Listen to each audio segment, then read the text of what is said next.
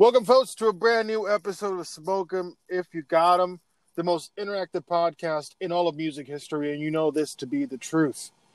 Now, the premise of the show is very simple, easy for me to say. We're going to pick a record. We're going to listen to that record. Before we get through these sides, we're going to roll one and we're going to smoke one, and that's per side, all right? So that's it. No ifs, ands, or buts, no week outs. This is what we're doing, okay? It's Sunday, and you owe it to yourself and to us on this second season of the world's most interactive podcast. Now, for today's record of choice, I pass the microphone over to the Oracle of Oxford County, Mr. Jeremiah Charlton. Ladies and gentlemen, today we'll be listening to Henry Cow and their album Unrest, a great rock and opposition, may arguably my favorite band. Argue with myself. I don't know. Like I haven't listened to them in a while, so it's wonderful. It's a great band. It's a great record, and we firmly believe over here in the RIO movement, and it's just this of all the records that we've been talking about. This is a polarizing record. And this is the band that created RIO. So right. So what's the year for the album? 1974. It's their second album. I don't know if it's my favorite album by them because I like all of their albums. It's very high up there, though. And this one has some personal changes, so it's a bit different. But anyway, let's get into the record, and we'll come back and talk about it. Yes, sir. So, folks, you know the rules. Smoke them if you got them. Do it.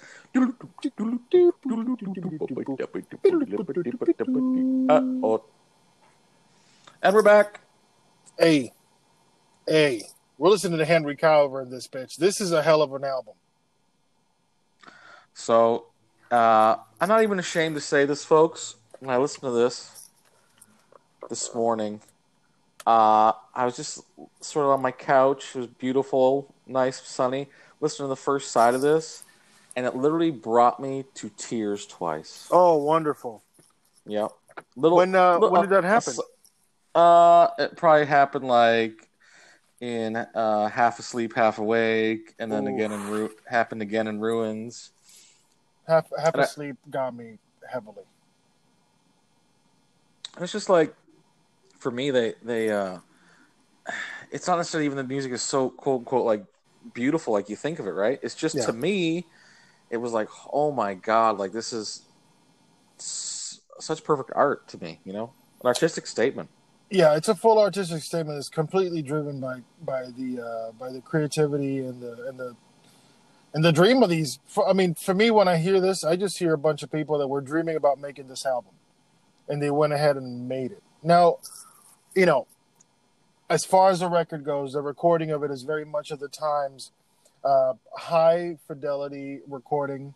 Everything has a place in the mix. Nothing is stepping over each other, and this is hard for music that's so technically demanding, right? Because there's many music passages happening at all times, and we're not talking about standard tuning here. A lot of different time signatures. Yeah. One guy will be playing. It's interesting, who does this now is Tigran Hamyasin.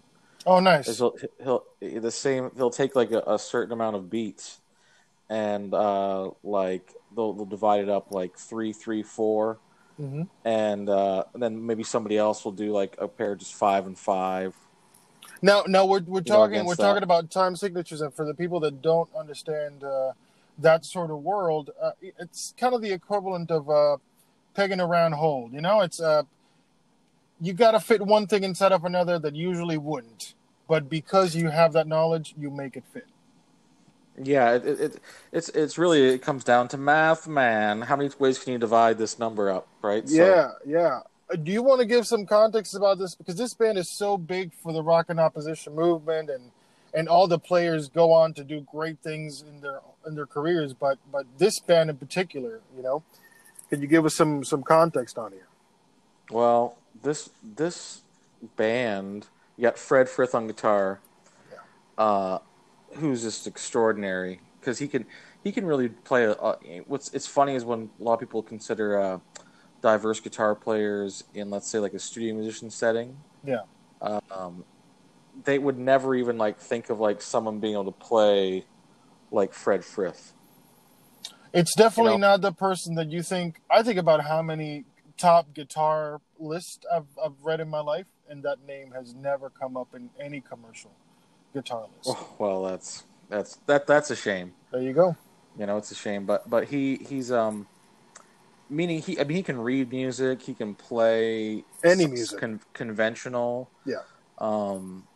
But he can play very avant-garde in terms of like, there's not many guys that can really play guitar technically well that also like play like the found guitar, like just putting it on the table and hitting it with sticks and like most guys that can really play, they think that's like sort of beneath them, right? So not Fred Frith. He did everything. He's playing guitar and piano, violin, xylophone. Again, we have a band that people play different things, right? Tim Hodgkinson, organ, piano, alto, saxophone, clarinet. Cooper, bassoon, oboe, recorder vocals. John Greaves, bass, piano vocals, and Chris Cutler, drums. Yeah. So again, we have these bands where a lot of people can play different instruments, which makes it just a sonic assault, right? We love it. Yeah, it's such a great composition of people. The bassoon here, Lauren. I love the sound of Lindsay. Sorry, Lindsay. The sound of the bassoon, I love it. The way that they put it in this album, and in the passage that it takes, man, it really opens it up because again, it's what you're saying prior. You get these players that are trained in classical sense, but are not afraid of going out of the box and experimenting in any way possible to create a new sound out of the instrument that they know so well back and forth, right? Oh yeah. Well, she was a great classical player, right? So she could read anything, and so the band was great because it was like half composed, half improvised, right? Right. And they were one of the first bands that like would put that stuff on top of each other. They'd have a thoroughly composed piece, and inside it like have someone just go out, or have sections where they go out, and it's just incredible. Like, and think about this one. We talked about that a lot in first season 1, season 2 here. Man, we had Lard Free, and then now this, and it's like the level of musicianship on these first 2 albums. Yeah, we built a hell of a foundation, and now we're putting on this floor is just big time. Like there's no other way of saying it but big time. And no weaknesses in the first side, correct? Absolutely not a single piece of weakness. I think emotionally, one of the greatest things about this band with the composed parts being kind of dressed up with all these improv parts is that at least my sonic brain is busy kind of turning everything apart, right? You're tearing the composed part, you're tearing the improv part apart. And then you have your own visions of what's happening in there because this music is very cerebral. This music is very emotional. And this music is intended for you to express yourself in a almost animalistic way. There's a primal thing to what happens when you improvise over highly composed pieces. And this band, from the first hit, this band has that all over. So I think it's time, folks, to... really, but let's grab your button. What's the term I'm looking for? The bootstraps. Grab yourself by the bootstraps. That's what I'm trying to say. There you go. You did it. You did it, though. All right, grab your bootstraps here, please. Yeah. Get another one. Pull them up. It, and let's go for side 2. Okay, smoke them if you got them.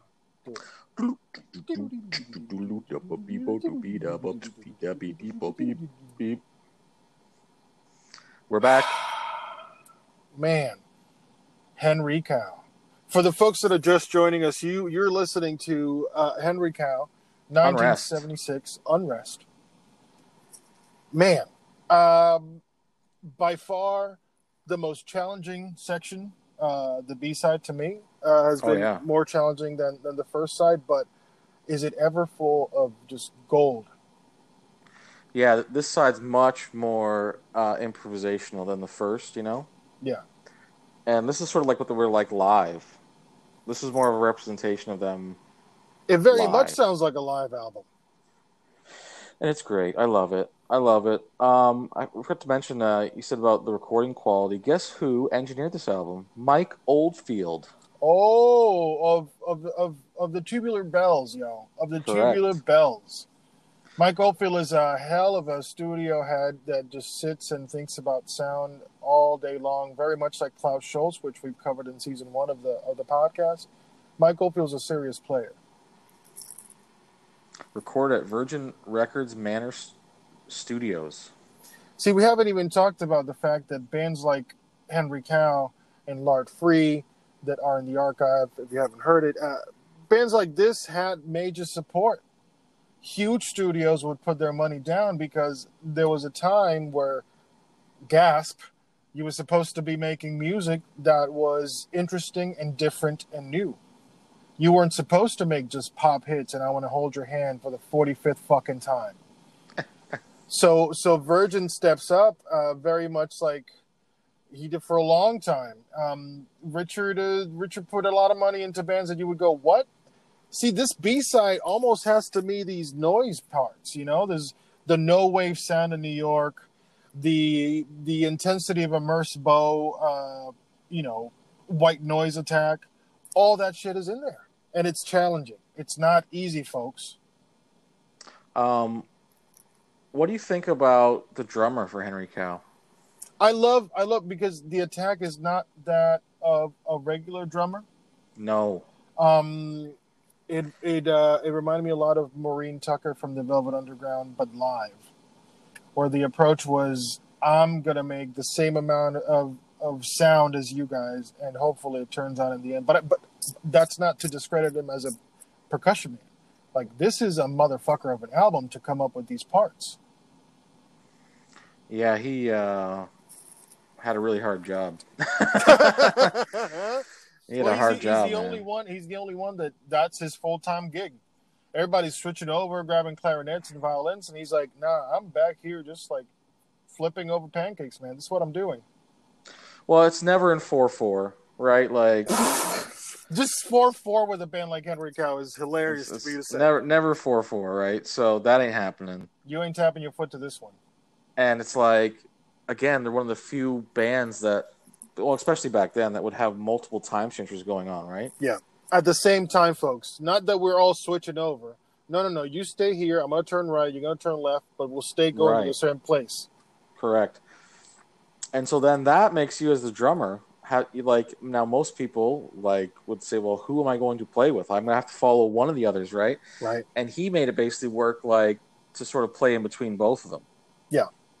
Oh, and this is crazy about Chris Cutler. I just found this out today. Chris Cutler did not read music. Now, most of these guys, I shouldn't say that. I'm going to take that back. Half this band was from Cambridge. Right.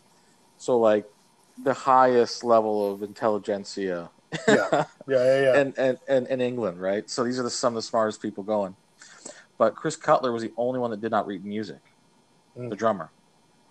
And so when they would practice these things, especially with something like that, they couldn't say, hey, let's go to bar 58. Right. He had just no idea, right? He's got no paper clue. It's got to be all in his head and by feel. So what they would do is they all lived in the same house, and they would play it over and over again, right? So they said they practiced average 8 to 9 hours a day in this house. Wow. That's like the Captain Beefheart diet. It's the only other thing I've ever heard that before. Yeah. And it makes sense because this is now obviously Beefheart's vocals are so abrasive and huge and challenging, over the top. But this is another very a band like that with Beefheart, where there's multiple, all we just talked about, multiple time signatures, crazy parts. Yeah. I dig it. And Chris Cutler is similar, actually. Now I think about it, to Drumbo, as a drummer. Very much so, and I think it's because Cutler is bringing the pop sensibility, and I say pop that meaning he could play soul music if he wanted to on the weekends and come back and do this. But when you got people that are trained classically, that can read very, very complex pieces of music, and they also write very complex pieces of music, having a dude that just knows the tunes that are playing out there and he could play anything is important to have without having that studious end to them, because it could be more aggressive, it could be more open, and it doesn't have to be as restricted or as tied down to the grid. Nice. I have good news for you too. Go ahead. because this is recorded on Virgin, right, a major label, you can get an original copy of this for basically $50. That's tremendous. Right? So come on, like That's folks, an incredible price. Did you have any standout moments on this B-side? 'Cause for me, it just turned into a river of sound from top to bottom. I like the endings, like Deluge. Yeah, Deluge is beautiful. Right, I like that one a lot. That stood out for me for sure. But to me, like the first side is like maybe the best side of music I've heard in a while. You know, it was just so strong. There's absolutely no holes you can poke on the first side of this record, and It's so original too. Yeah, I think it's interesting because that first side's got 3 tracks in all? Yes, yeah. So we're talking that third track is how long? 12 minutes. So Ruins. So even if you don't know what this band is, you picked it up at the record store because the artwork is so. Oh, so cool, huh? The artwork is so cool. How would you give the folks some? How would you describe this artwork? Because it's so unique. So there's you'll love this. The first album, this is album 2, right? The first album also had a sock on the cover, right? Like a wool sock. Wool sock, right? Steel wool sock, and then it looked like steel wool actually. But then it was so funny is the name of the album is called Legend, right? Legend. Mm-hmm. But if you break it up, it's leg end. Leg end.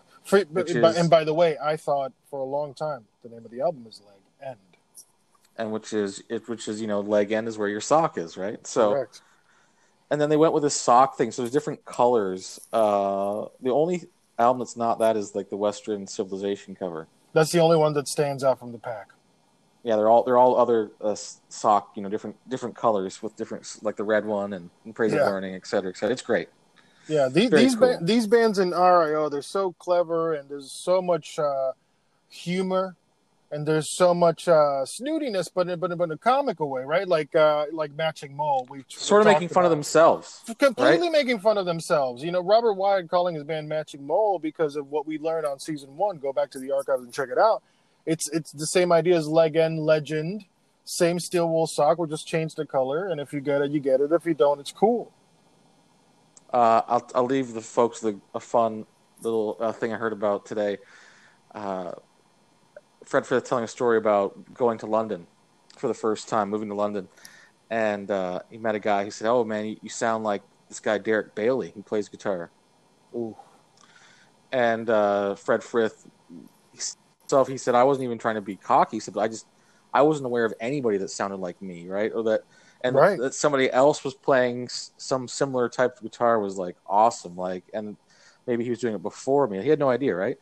So he goes to a Derek Bailey concert. He sees it, whatever, advertised in the paper. He goes. He is the only person in the entire place. So Derek Bailey invites him on stage, and he just plays to him, like, instead of like on the crowd, just plays to him, right? Yeah, and, we're just hanging out. Just talks to him, and then like after the show, they went out for tea because they're British. And I just thought that would have imagine if you're the third person there, like that. That's such a guitar. Man. Yeah, it's such a dream come true because the internet's not there. Just hearing somebody tell you, "Yo, there's somebody that sounds just like you doing it over here," you're like, "What are you talking about?" I thought I was the only motherfucker hitting this with like a brass string. That's right. But you weren't. Derek Bailey's another titan of industry that we'll cover at some point. Man, I love this album. I love this album. Yeah, folks, I hope you enjoyed it too. And tomorrow we're going to Japan. Oh yes. Yes, we are. For a very different type of band that we have not even come close to on season 1 or season 2. At all. Again, we're just giving you what you need to know in order to hip up your life and get that vinyl collection up in the Hall of Fame level. Okay, that's what's happening here on Smoke 'Em. If you got him, we're hitting season 2 hard. This is a great one, man. This is a great one. So I'm looking forward to it. And folks, thank you for listening. Subscribe, share it around. You know what the drill is with all of these things. And, if you have any questions, suggestions, send them over to our Facebook, Smoke 'Em If You Got 'Em, Noise on Port with G Alamo. You'll see it everywhere. and we'll think about it, and we'll get back to you. That's how we do it. So, folks, till next time, smoke 'em if you got 'em.